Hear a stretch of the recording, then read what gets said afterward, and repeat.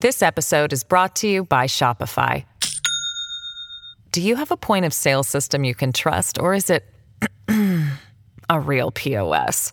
You need Shopify for retail. From accepting payments to managing inventory, Shopify POS has everything you need to sell in person. Go to shopify.com/system, all lowercase, to take your retail business to the next level today. That's shopify.com/system. Hello, everybody. This is Marshall Poe. I'm the editor of the New Books Network. NBN listeners like to read books and buy them. So we thought we'd tell you that right now, our friends at Princeton University Press are having a remarkable site-wide sale. You can get 50% off books, including ebooks and audiobooks, with the code 50, F-I-F-T-Y, at checkout until May 31. You can save some real money on Princeton University Press books. I encourage you to go there and check it out.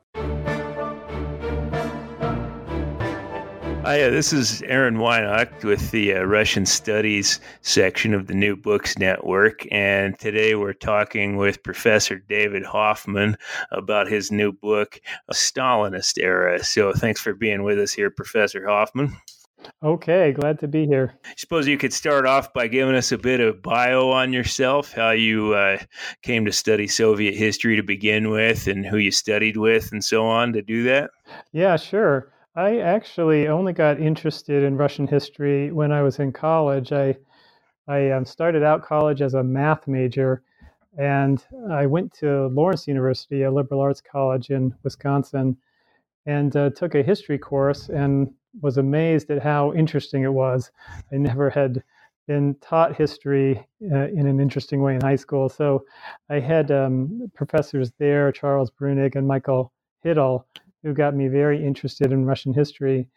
And in fact, the question that intrigued me most was about the Russian Revolution. I wondered why the October Revolution, which seemed to promise liberty and equality for all people, resulted not in a communist utopia, but instead in a Stalinist dictatorship. So that's in fact what I went on to study in much of my research, including in graduate school and beyond. So since I got so interested in the Russian Revolution and Soviet history, I decided to continue to go on to graduate school, and I went to Columbia University. I studied there with Leopold Haemsen and Mark van Hagen, and I wrote a dissertation on really a social history topic, peasant migration and working class formation in the Soviet Union during the 1930s. I got intrigued by that topic because I thought it might actually answer my question, that is, why Stalinism? Why did the revolution result in Stalinism? I was especially intrigued by some of the things that Misha Lewin had written in his book, The Making of the Soviet System, about peasant patriarchalism and how this might have provided a social basis for Stalinism. But then in my research, my dissertation research very much contradicted that idea. So my conclusions were, in fact, that the millions of peasants moving to Soviet cities during the 1930s actually provided an enormous obstacle for Soviet officials and, if anything, sort of impeded the way that the Soviet regime tried to shape the population and make an efficient working class. So that did not really answer my question. And I moved on from there to cultural history. So my dissertation I did publish as a book, Peasant Metropolis, Social Identities in Moscow, 1929 to 41. But then that book was on my qualifying exams. Oh, is that right? Oh, good. Yeah, it was. Okay, well, I'm glad you read that. Yeah. I did. I moved on sort of from social history and actually switched to cultural history for my next research topic. And that actually resulted in my book, Stalinist Values, The Cultural Norms of Soviet Modernity, 1917 to 41. So I was looking at official culture in the Soviet Union. And one of the things I discovered when I was researching that book, I had a chapter on Soviet family policy, and I was struck by some of the parallels between what was going on in the Soviet Union and what was going on in countries throughout Europe. What you see in the Soviet case in the 1930s was previously described as a sort of thermidor, a turn away from revolutionary values, emphasis on social conservatism, patriarchy, hierarchy, and sort of an essentialist view of women that said that they had to be mothers. This was a time when abortion was outlawed in the Soviet Union, 1936, and so forth. So I was struck at the parallels that the same sorts of things were happening in countries throughout Europe, and these included fascist countries and fascist Italy, Nazi Germany, but also liberal democratic countries like France. In all those instances, there were efforts to try to have more conservative social values, not so much for family autonomy, but instead to use the family as an instrument of the state, an instrument of reproduction, trying to increase the population. So then for my next book, I actually did this on a bigger scale. My next book was Cultivating the Masses, Modern State Practices in Soviet Socialism, 1914 to 1939. And I actually compared social policies in the Soviet Union with those in countries across Europe and around the world, in fact, to try to put Stalinism in a more international context. And I looked not only at reproductive policies and family policy, but also at health policy and surveillance, state violence, and so forth. So some of my findings really from all three of these previous monographs found their way into my new book, The Stalinist Era, because this is a more synthetic work which tries to sort of cover everything about Stalinism, but very much takes that approach of putting it in an international context to try to get a new perspective on it. So I'm just curious then, since your book here depends so much on comparison and talks about World War I and so on. I was thinking of like French pro-natalist policies. Mm-hmm. Do you think the same thing applies there, that, ultimately like interwar pro-natalism results from a reaction to the First World War as well? Yes, very much so. The First World War really had enormous impact on a lot of different policies throughout Europe, and including what became the Soviet Union as well, of course.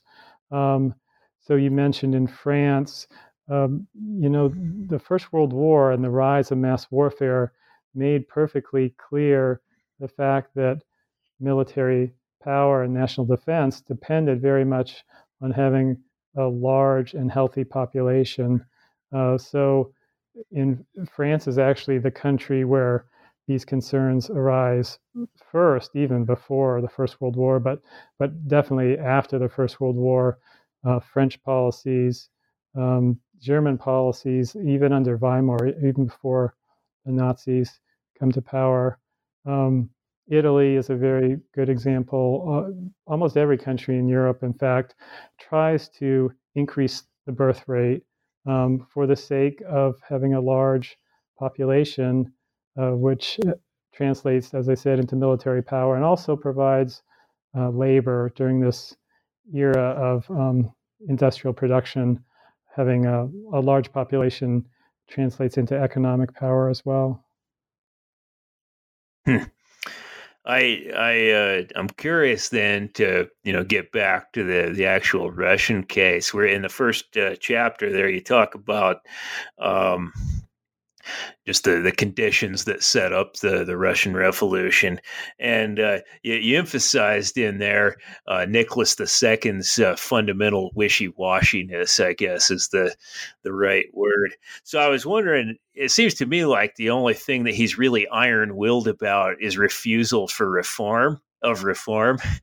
So I'm wondering what accounts for if his overall, personality is so wishy-washy to follow whatever's been said last and so on. What accounts for this unique lack or iron will not to permit any real reforms? Right. Well, I think that he was somewhat narrow-minded, and so really the only thing he could kind of hold on to was this desire to preserve the Russian autocracy and the Romanov dynasty. And so he had gotten the idea that conservatism and not reforming was in fact an important way to do that. But more generally, he just clearly was not cut out to be a world leader. In fact, he himself sort of admitted this. He admitted that he didn't know how to lead the country. He didn't know how to talk to the ministers even. Clearly not cut out for the job. And yet, under the system, the monarchical system, the person who became the ruler, that was not determined by merit or ability. They were determined by birth. So it showed a fundamental weakness in the monarchy, and one that was essentially a fatal weakness for the monarchy when it came to the strains of the First World War. So not surprising that revolution resulted. And when I read your book, I was thinking maybe it's total lack of imagination or something like that that contributes to that attitude of his. Yeah, right. I think if he had been able to look at other examples, systems of government, parliamentary systems, or even constitutional monarchies that he might have embraced as more effective, and tried some sort of reforms before a crisis broke out. It's always dangerous to be reforming during a crisis. Yes. That certainly that would have helped. He only really takes steps towards reform during the Revolution of 1905, and that's only at the insistence of Witte and other advisors who are trying to save the monarchy, issues the October Manifesto and so forth. But even then is unwilling to allow the Duma, the Russian parliament, to function and have all its powers. And so, the result is really a lack of a successful transition to constitutional monarchy and no development of a parliamentary tradition that Russia might have built on somehow. I'm still on your first chapter here. It reminded me of the hilarious line from Dr. Zhivago, where he says that it wasn't until the Civil War era that the problems of food and firewood became problems of fuel supply and alimentation. And I've always loved that line. And so I was wondering, you were talking about mass mobilization as being a really important theme throughout the entire book. So I was wondering if you could comment then on how does mass mobilization work? How does during the Civil War era, how are the Bolsheviks successful in mobilizing people? Yeah, that's a good question, because mass mobilization, of course, is something that already becomes an enormous challenge for all the combatants during World War I. So Russia has already during the First World War begun to take some steps towards mobilization, mobilizing both resources, natural resources, and also the population for the war effort. And then the Bolsheviks, following the October Revolution during the Civil War, they then continue many of these practices of mobilization. So it means, in particular, state control of the economy.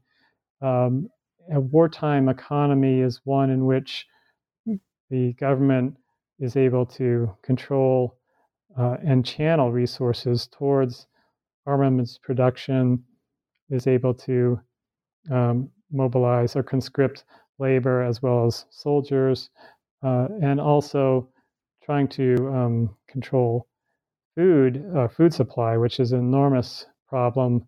Again, that all countries during the First World War were facing, including Russia. And then during the Civil War, it means, trying to requisition grain in order to feed the armies, feed the cities, and so forth. So it's all these measures of state intervention which lead to just enormous growth of state bureaucracy that, once again, is characteristic of 20th century states around the world, but it takes a particularly virulent form in the Soviet Union in its early years because, as you brought up, the fact that the Bolsheviks are fighting the Civil War, this is a life and death struggle. They need to mobilize all resources for the effort. And then a crucial fact is that the Soviet state is born at this moment of total war. So these are not just temporary wartime measures. Instead, they very much become institutionalized within the new Soviet state. So things, for example, like state planning, state control of the economy, those get institutionalized. You have the secret police, which when it was created, the Cheka created during the Civil War, it was supposed to be a temporary organization, but it's institutionalized as well. And so it never disappears. In fact, it only grows over time and plays a greater and greater role. Various practices such as surveillance, and here I draw on the work of Peter Holquist, who showed that all countries in Europe began to exercise mass surveillance of their populations during the First World War, and that, in fact, that was something that the Soviet Union or the Soviet leaders did during the Civil War, and essentially did on a permanent basis from then on. So, go ahead. Oh no, go ahead. Yeah. So anyway, in all these respects, through various state practices and institutions, the Soviet state is intervening in people's lives to a far greater degree than had been traditionally the case, and then continues to do so, and that it provides a basis for Stalinism. So then for our listeners, I was wondering if you could explain about the NEP period, and then my main question for you about that was if you think that did the NEP period, those policies really have a chance? I mean, was there a different road not taken in NEP, or was that always going to be a temporary compromise with the capitalists? Yeah, that's a good question, and one that scholars have debated in Soviet history. There's this idea that there might have been a real alternative to Stalinism if only the new economic policy had been continued. It's something sometimes referred to as the Bukharin alternative, since Bukharin wanted a continuation of NEP.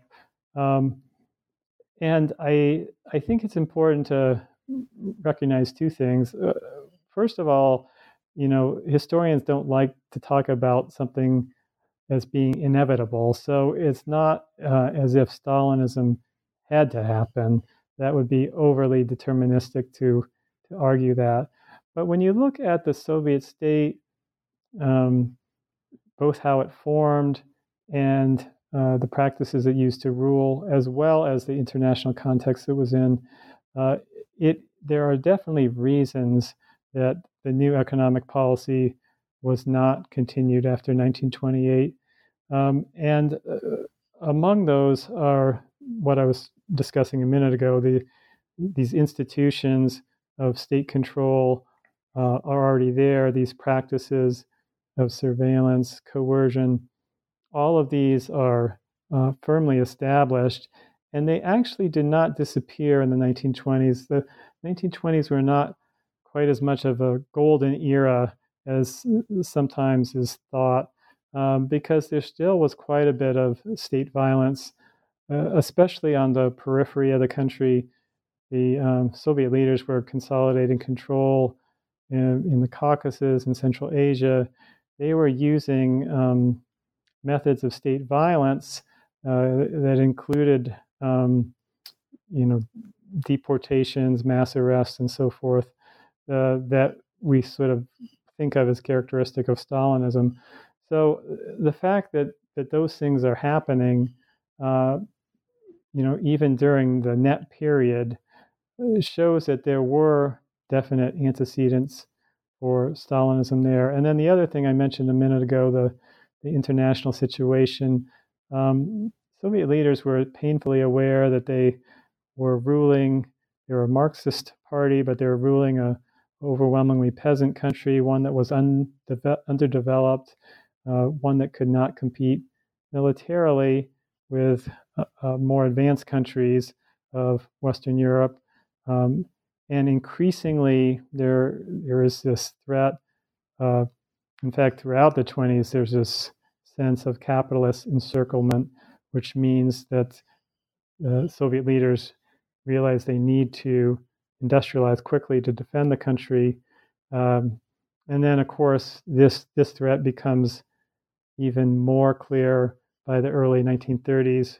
In particular, Nazi Germany and Japan pose this enormous security threat to the Soviet Union. So this need to industrialize quickly is very much on the minds of all Soviet leaders, even those who wanted to continue the new economic policy did want industrialization to speed up. So those sorts of factors really account for the fact that the new economic policy, this market road to socialism, was not really followed, that instead a much more coercive approach that we know as Stalinism was followed instead. That kind of, I think, gets us into the substance of your second chapter there on building socialism. So I was wondering if maybe you could comment on the difference between what collectivization was supposed to achieve and what it actually, in fact, achieved. Mm-hmm. Yeah, that's a good question. So collectivization, it was a way to try to both modernize the countryside and to switch from a capitalist mode of production to a socialist mode. So it meant the elimination of private ownership of the means of production, the ownership of land, livestock, and farm machinery, and the collectivization of those things. Ideally, Soviet activists believed they could persuade the peasants that this was a better way to do things, that the old ways were backward.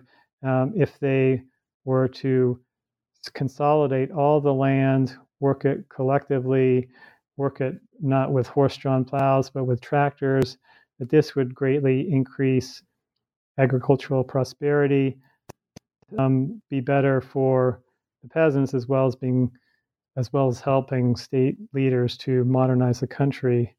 But of course, this was something that was not where the promises that were made were not really fulfilled, and instead, collectivization became very much a way to increase state control. of the countryside. So there had been these various problems with getting enough grain both to feed the growing cities during industrialization and also to export in order to import modern machinery and technology. And through collectivization, because these collective farms were controlled by the state, it was possible for Soviet leaders to take as much grain as they wanted. Once collectivization was completed, they controlled the grain supply.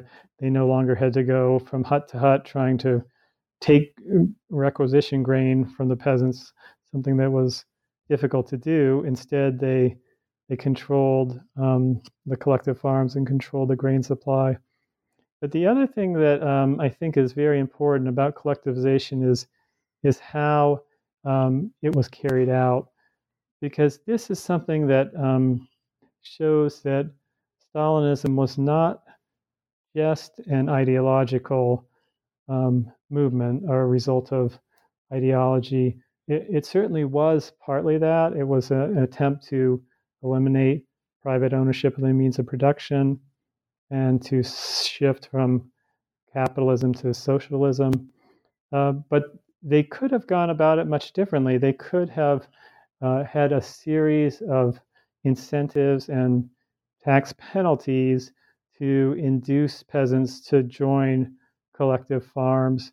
And instead, collectivization was carried out like a military operation where they would have brigades of activists go into villages, use violence or the threat of violence to force peasants to join collective farms. Those who were labeled kulaks, rich peasants, or class enemies in the village, they were forcibly dispossessed and many of them deported.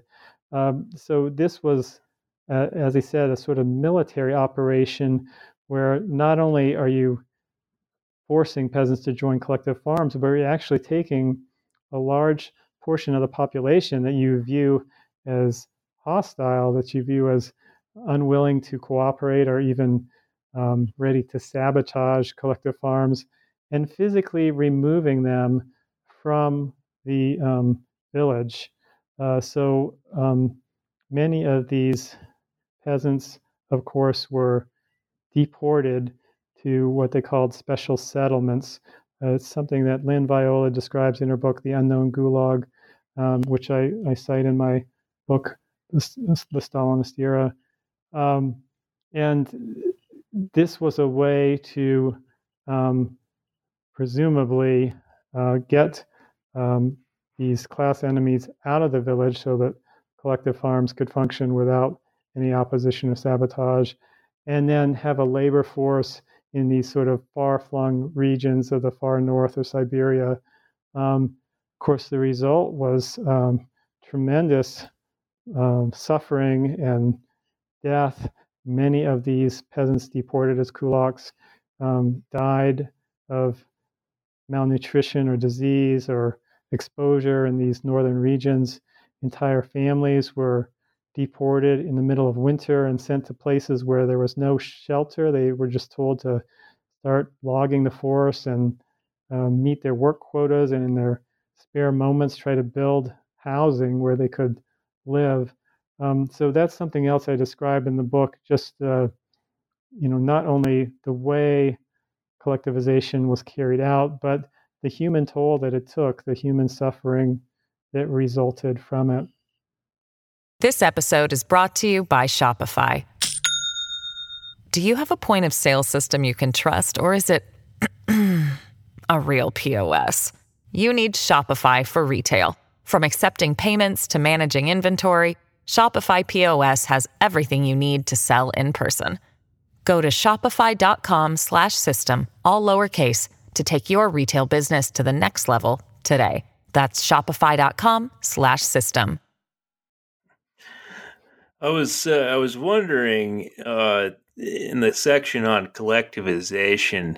Obviously, the famine in the Ukraine was then and is now a pretty contentious topic. I was wondering if you could comment on what you think the best argument is put forth by the people who argue that it was kind of intentional and perhaps even genocidal. Obviously, you take a somewhat different point of view. I was just wondering what you think the best evidence is that the other side cites. Right. Yeah. So this is a controversial issue. I think the best evidence that the other side cites is simply the death rates in Ukraine. You have, enormous loss of life during the famine, and some villages, some regions, the population is almost entirely wiped out. So it does seem genocidal in that sense. A huge number of Ukrainians die in the famine of 1932-33. And it's also true that the famine was caused by Soviet policies. Um, so from that, if you put those two things together, it seems like, well, the Soviet leaders, they forced peasants to join these collective farms. They took the grain away. They left people to starve. It does look like a deliberate policy of mass killing. Now, sort of to take the other side, I point out several things that I think make the famine in Ukraine something that can be distinguished from genocide, and namely that this was not actually an attempt to wipe out the Ukrainian population. It did kill several million people, and it was the result of Soviet policies, but Soviet leaders actually were fairly alarmed when in late 1932 they began to realize that famine was overtaking parts of the countryside and that millions of peasants were starving. And it wasn't out of any sort of sympathy. They were mainly alarmed because this was greatly disruptive to Soviet industrialization drive. And in fact, it did cause industrial growth to grind virtually to a halt in 1932. I'm sorry, in 1933, there was virtually no economic growth in the country as a result of the famine and its effects. So this was not something that they intended. Genocide is something that is, in fact, intentional. And the other point that I make in the book is that other populations suffered as well. Roughly 1.5 million Kazakhs died during the 1932-33 famine. There were Tatars who died. There were ethnic Russians who died. It was not something that was directed simply at one nationality. So more Ukrainians died than any other national group.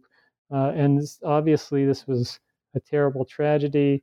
And as I said, it was the fault of Soviet leaders and their policies. But I think that we still need to distinguish that from genocide. The way, for example, the Nazis' genocide of the Jews, this was an intentional policy that tried to wipe out all European Jews. So that is something that's much different than a sort of reckless policy on the part of Soviet leaders. It ends up killing several million people. It's not the same as a deliberate policy to try to wipe the Jewish genome off the face of the earth. That's genocide in the true sense of the word. Yeah, I was wondering, we'd have to shift gears here a little bit. One of the other really interesting things I thought there in your Building Socialism chapter was all the material on nationalism and national feeling. And I was wondering if you could elaborate on how it is that a state which fundamentally ideologically rejects the whole concept of nationalism somehow ends up creating more of it in spite of itself. That right. Seems like a big question. Yeah, that's a real paradox in Soviet history, and so it's one of the things that I address in this book. the important thing to notice when it comes to Soviet nationality policy is the fact that Soviet leaders actually they of course were against nationalism. They wanted to establish socialism, but they had a certain teleology. They saw humankind as progressing through stages, and this was partly because they were Marxists. But this sort of progression was a more general part of European Enlightenment thought that saw people progressing through stages from tribes to ethnic groups to nations. So Soviet leaders actually thought if there were peoples in the Soviet Union that did not have a sense of national identity, that they actually needed to cultivate and instill that in order for these people to move along this evolutionary timeline towards socialism. In other words, they had to teach the peoples of Central Asia, they had to establish national identities and instill those. And it was only through those that people would eventually supersede a sense of nationalism and proceed on to socialism. So it's something that Francine Hirsch describes in her book, Empire of Nations, this sense of state-sponsored evolutionism where these different ethnic groups, and it is very important that the Soviet Union had a large number of national and ethnic groups within it. But these groups, that they had to develop a sense of national identity in order then to become part of this sort of socialist family of nations. And eventually they would move beyond nationalism. That would wither away and they would achieve socialism and ultimately communism. That was the ideal. Of course, the reality was quite the opposite. Once people developed a sense of national identity, it never went away. And so ultimately the Soviet Union breaks up along national lines and becomes 15 separate countries corresponding to the national republics that the Soviet Union had established.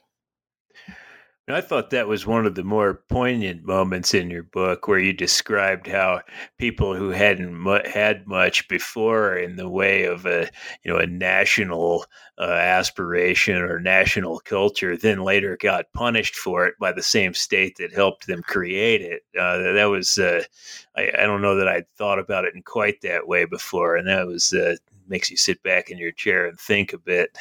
Right. It's the Soviet leaders, and Stalin was particularly sensitive on this issue of nationality and nationalist separatism. Soviet leaders wanted a certain type of national identity among these national minorities, one that would sort of, still be part of the Soviet Union and Soviet socialism.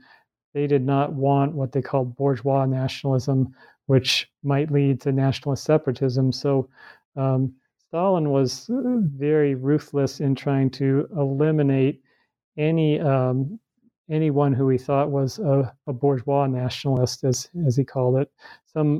If someone had a sense of national identity that actually meant that their nationality should have independence, that they should become independent country, whether it was Ukrainian, Georgian, Armenian, so forth, then he very was ready to use coercion to have those people arrested, in some cases executed as well, to eliminate that threat. He thought that the integrity of the Soviet Union depended on eliminating any sort of nationalist separatism and having only these sort of tightly circumscribed and controlled national identities that also entailed allegiance to Soviet socialism and the Soviet state. So is there an international comparative context for this, the promoting national identity at the same time?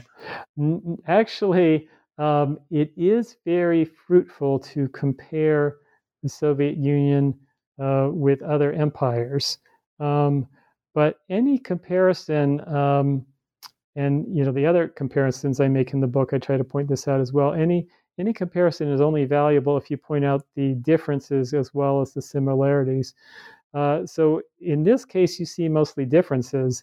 For example, you can compare the Soviet Union as an empire. You can consider it an empire, and yet it's very different from the colonial empires of Western European countries, because those countries, when they established colonial empires overseas, they very much tried to differentiate themselves, that is, the colonizers, from those who were colonized. And in the Soviet case, there's an effort to actually promote the development of national cultures, national languages, even if in some cases in Central Asia, if there was no written language, they actually would develop it in order that people there could be categorized as Uzbeks, Kazakhs, and so forth, and then develop their national cultures and eventually assimilate into this sort of larger body, so that instead of trying to differentiate Russians from Ukrainians and Tajiks and so forth, they wanted to put everyone moving along the same evolutionary timeline towards socialism. So I think you raised the question of comparison there. It is valuable to compare the Soviet Empire with other empires, but you see essential differences there, which are things I try to highlight in the book. I think I had a few questions. I was wondering if you can comment on in your third chapter there, Socialism Attained. Maybe you could comment some on the shock work in the Stakhanovite movement, as you have people, getting excited about building socialism and so on. Who are the Stakhanovites, and how do they fit into this kind of mass mobilization picture you're building here? Yeah.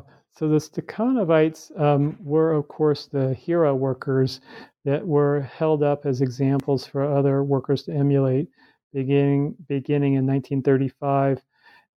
They set production records. The movement, of course, named after Alexei Stakhanov, who mined 100 tons of coal in a single shift. So he and others were held up as examples for other workers to emulate, to try to increase labor productivity. That was something that was, of course, essential to the industrialization drive. To try to industrialize the country quickly, they needed to increase labor productivity. But I also sort of put Stakhanovites in a somewhat broader context in the book, because I think that they actually provided an example of the new Soviet person. One of the things that's interesting, you see this in Stakhanovite biographies, other publicity about Stakhanovites.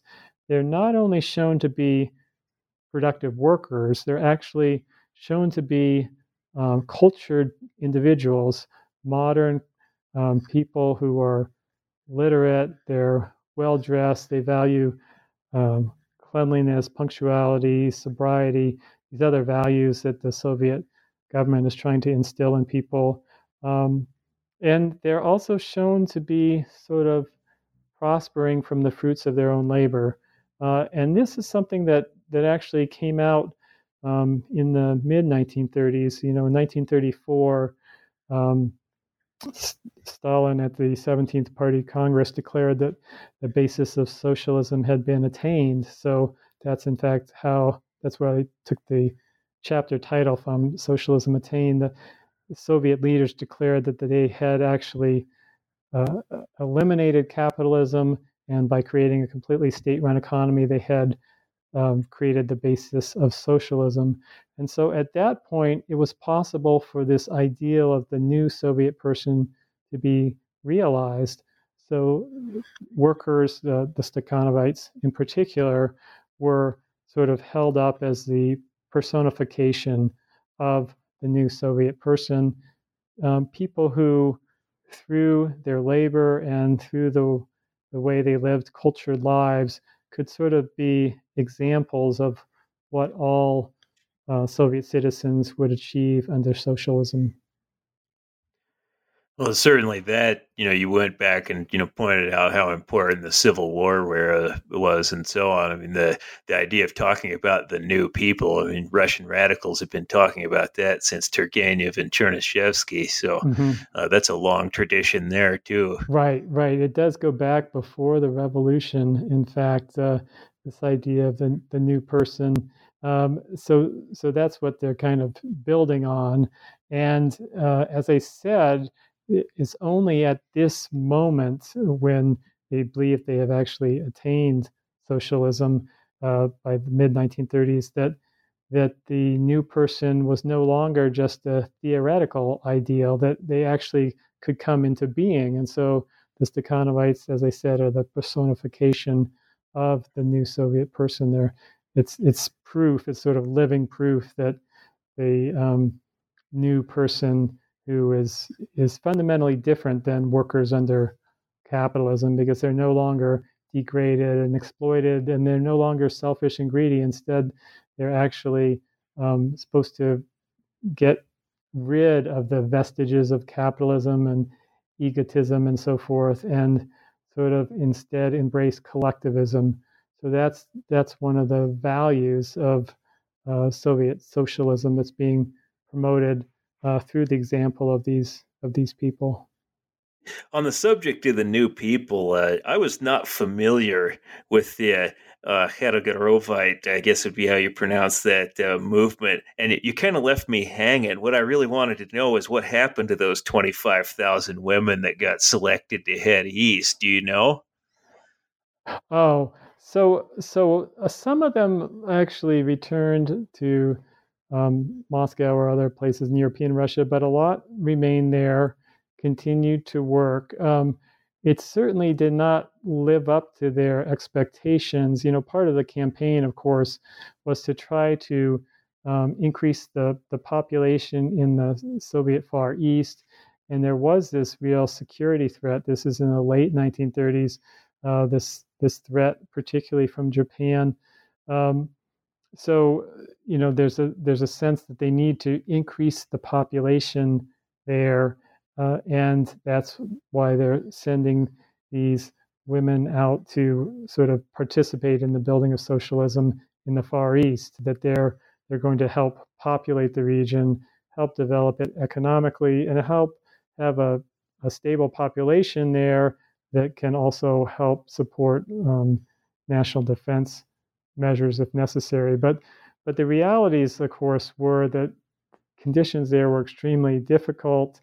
It was a region of the country where they had large amounts of forced labor, gulag prison camps located out there. And so many of the women who went out with these sort of idealistic notions of building socialism, they encountered a very harsh physical and social reality once they got there. So I'm not sure that it was very fulfilling for them, but many of them did remain there and work there, live there, and so forth. So it did contribute in some ways to the goal of state leaders. Well, certainly there's been some comparative work on that kind of thing done too, I believe, like the American idea of manifest destiny, and Siberia is kind of this empty vessel that we fill with our hopes and dreams and so on. I think, Mark Basson, I think, has written about that, as I recall. Right. Yeah. Siberia is sort of the Russian equivalent of the American West. So you can definitely draw parallels there. I was in that same chapter there. You made a point of emphasizing how this fear of external enemies, you referred earlier to capitalist encirclement and so on, how that helped drive the purges, or kind of moving into the later into the 30s here. And something I've always wondered about is if Stalin is that paranoid about external enemies, then how do we square that with his kind of late hour denial that the Germans were actually invading? If he spent all this time worrying about encirclement, and then yet right before June of 41, he seems to be kind of in denial. Do you have any insight on that? It is, of course, difficult to see inside the mind of Stalin. I think the important thing to recognize is that he, of course, saw an enormous threat. All the Soviet leaders did see an enormous threat from Nazi Germany. So it's not really true what some people assume, that Hitler somehow duped Stalin into, signing the Nazi-Soviet pact and then believing there would never be an invasion. Instead, I think Stalin's miscalculation came from his belief that Nazi Germany would never invade the Soviet Union while it still had a Western front to contend with, and of course, the fighting Battle of Britain was still going on Right. at this time. So it was really a miscalculation. Now, of course, other Soviet leaders and Soviet military leaders, including Zhukov, who became the leading Soviet commander during World War II, they definitely saw this threat. They were urging Stalin to put troops on alert prior to the Nazi invasion, June 22nd, 1941. But something that I cover in the chapter on World War II is the fact that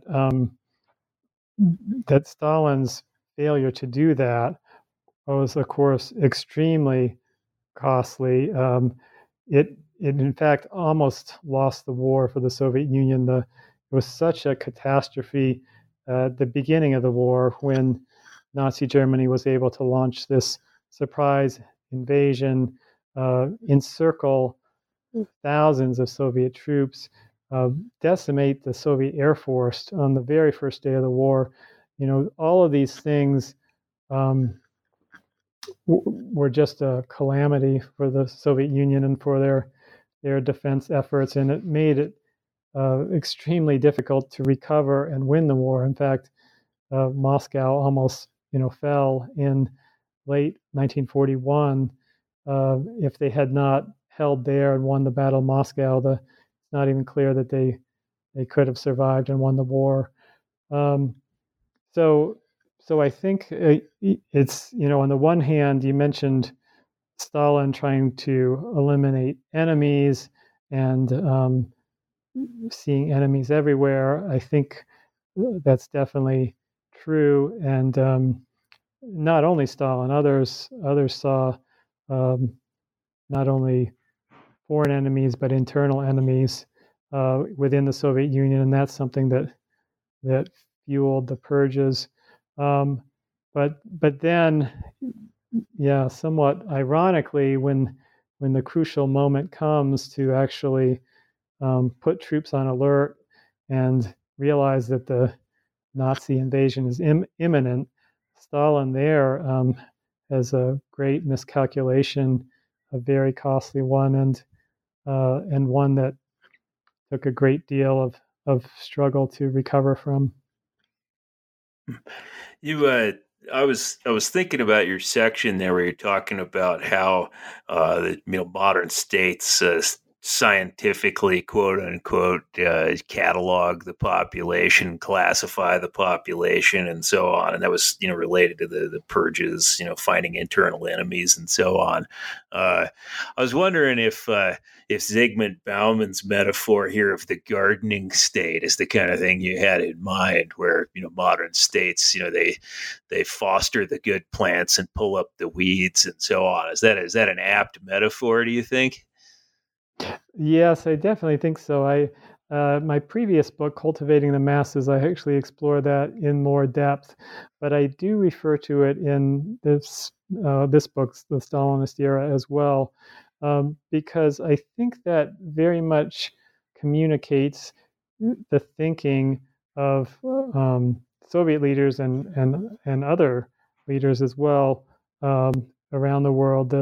This attempt to categorize the population and to identify, both supporters or positive elements within the population, and then negative elements that need to be somehow eliminated or at least removed from society. So the whole notion of having, these massive gulag labor camps is not only to, put these people to work in remote regions in Siberia and so forth, but to physically remove them from the rest of the population, that is a way to sort of eliminate any kind of social contamination, negative influences, and also possible, sabotage or espionage. I mean, one of the things I discuss the end of the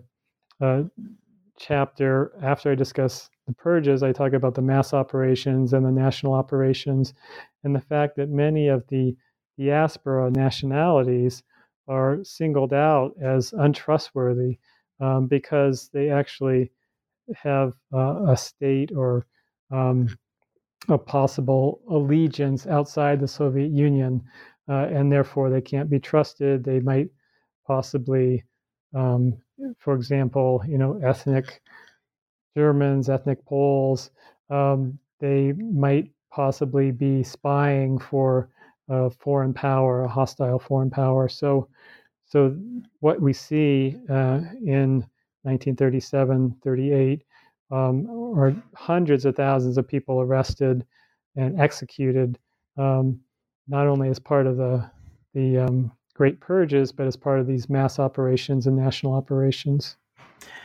Yeah, we're getting close to out of time here. I got just one more kind of big question for you about your book.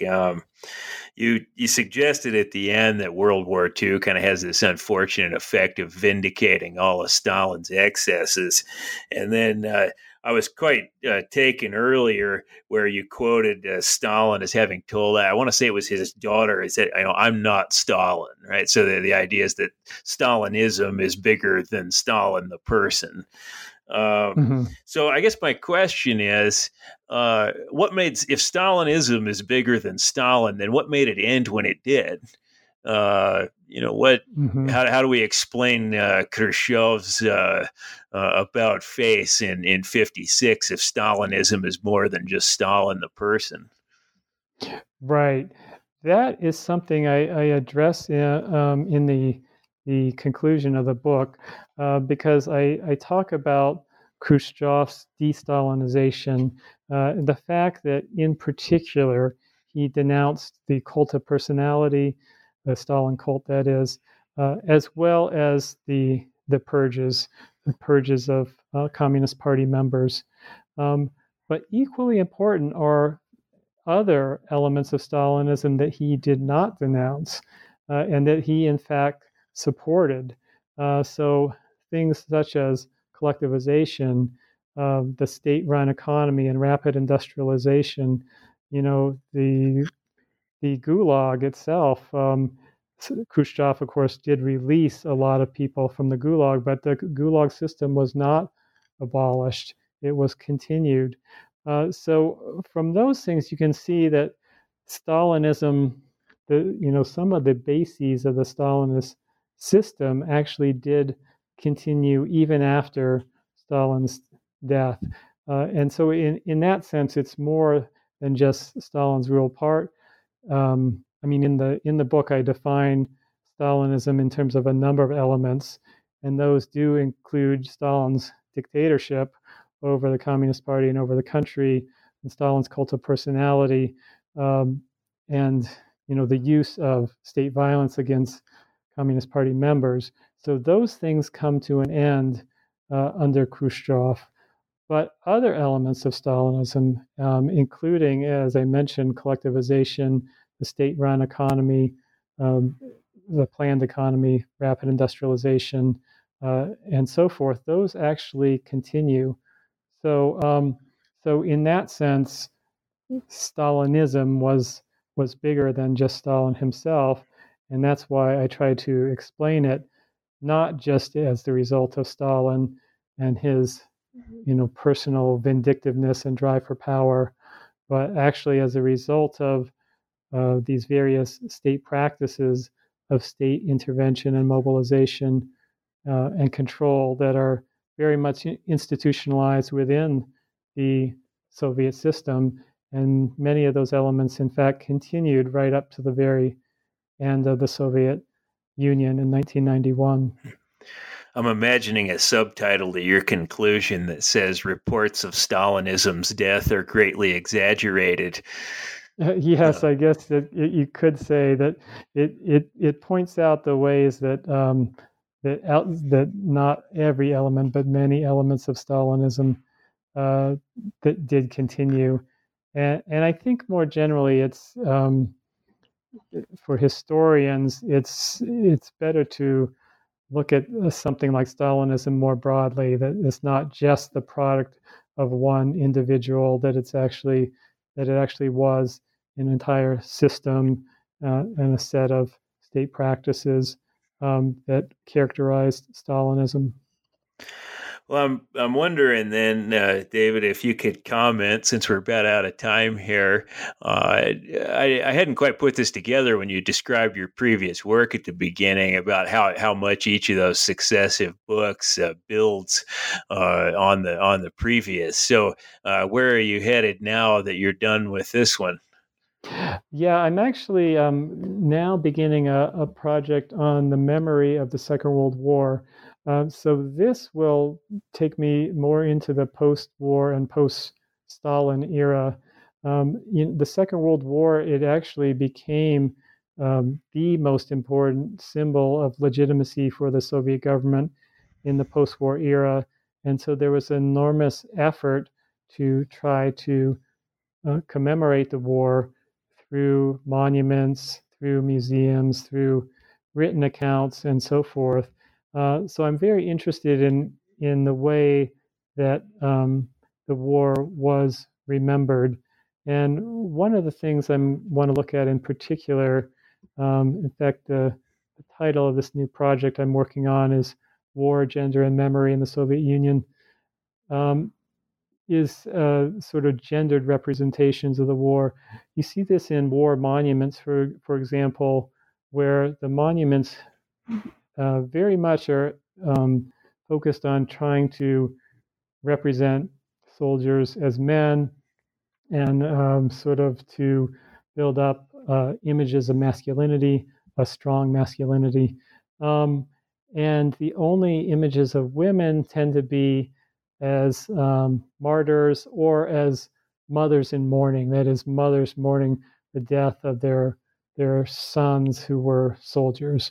And yet that very much sort of ignores the fact that large numbers of women, 800,000 women served in the Red Army during World War II, including over 100,000 in combat positions. So the representation of gender in war memorials, museums, written accounts, and so forth very much had an effect, on the post-war gender order in the Soviet Union. That sounds like a sequel to Karen Petron's book on the same subjects in the First World War, then. That's right. Yeah, her book on the memory of the First World War, and this would be a look at memory of the Second World War. Well, I've got a picture from a classroom I used to study Russian in Vladimir with a giant World War II memorial sort of looming over the top of my desk. Maybe I should send that picture to you. Oh yeah, that would be great. I'm actually very interested in looking at different war memorials. These, of course, were erected in cities all around the country, and Right.